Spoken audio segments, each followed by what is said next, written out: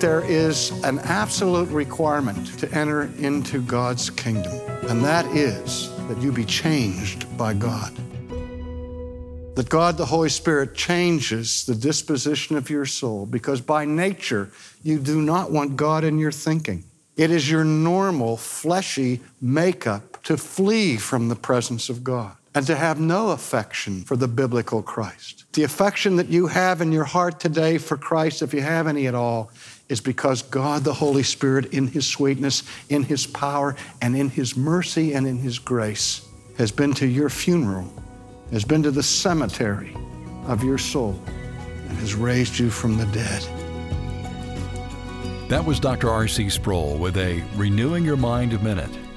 For more trustworthy teaching, visit renewingyourmind.org. That's renewingyourmind.org.